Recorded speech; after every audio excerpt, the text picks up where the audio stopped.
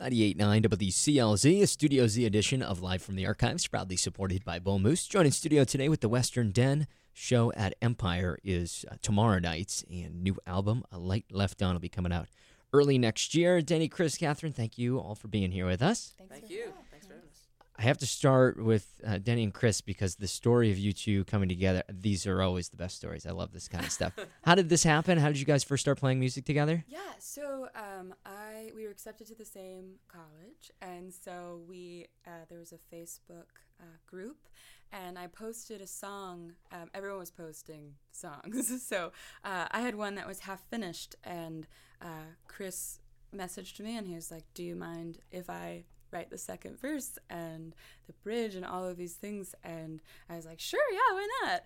And then when he responded, it was like exactly what the song needed, and it just sort of started this really powerful musical connection that's lasted 1 million years now, I think. I think it's been that long, but yeah, it's super interesting. Yeah. What did you see in the song, Chris? Perhaps maybe the musical aspect of something that I was missing in my own writing. I kind of just felt like, okay, this is something that I have really wanted to contribute to my own writing process, but haven't yet. And I think that I can do some cool stuff, acoustic-wise, with Denny's song, and yeah, it just worked really well. And they sent it back and started the whole thing. Yeah. And I'll also say you guys left out where you went to school. Catherine, did you also go to the same school? Okay, so everybody went to Berkeley. Yeah. See, that's the thing. When I read the story the first time, I was like, wow, that's really incredible. You go to a school and there's this deep musical connection. And then I found out you all went to Berkeley, and I was like, oh, wait a second. Yeah. This doesn't count like that. So, Catherine, when did you come into play? 3 years ago. Yeah. We were kind of acquaintances in our musical crowd, and I always wanted to play with them, so I dropped the hint, if you ever need a fiddle player, hit me up. And then they did, and I've been playing with them ever since. So.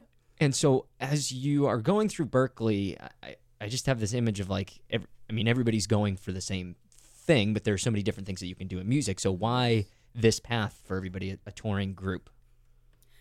Oh, it's like we were talking about touring in general and how fulfilling it is, because that's a really difficult thing to explain to people who don't do it, because we just had Thanksgiving, and that's a really fun thing with family members to be like, I'm a musician. They're like, how are you alive?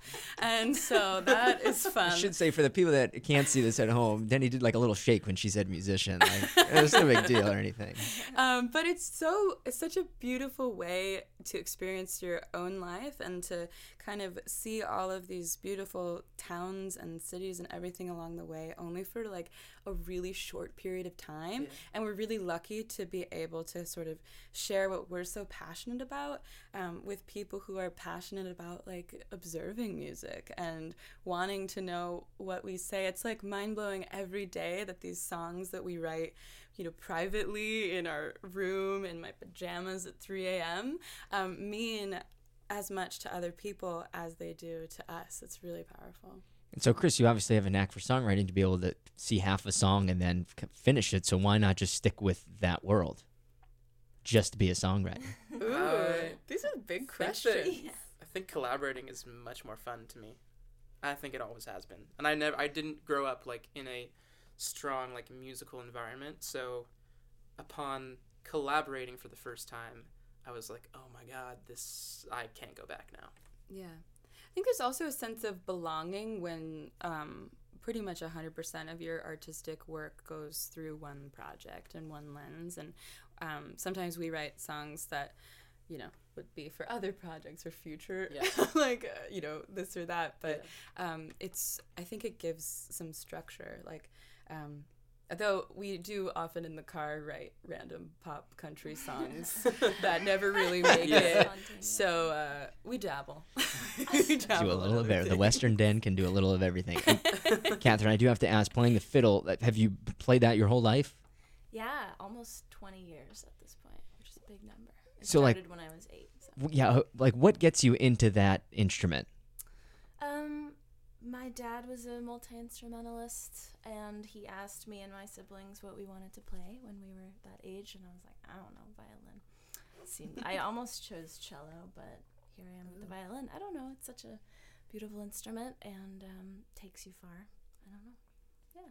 I just think it's like growing up, some kids are like, I want to play bass, I want to play guitar, I want to play drums. But then when I meet fiddle players, violin players, cello players, it's like that same type of thing. It's just from a different set of your mind. And I've always wondered what connects to that instrument. But that clears it up. Family. That's all it ever really takes. Yeah, basically. With the Western Den, the new album to look for is called A Light Left On, and they told us before that it'll be out in early 2019. So we'll look for that early next year. And go see him tomorrow night at Empire in town. With the Western Den, you want to do one more before y'all head out? Yeah. Yes. Yeah. That's good.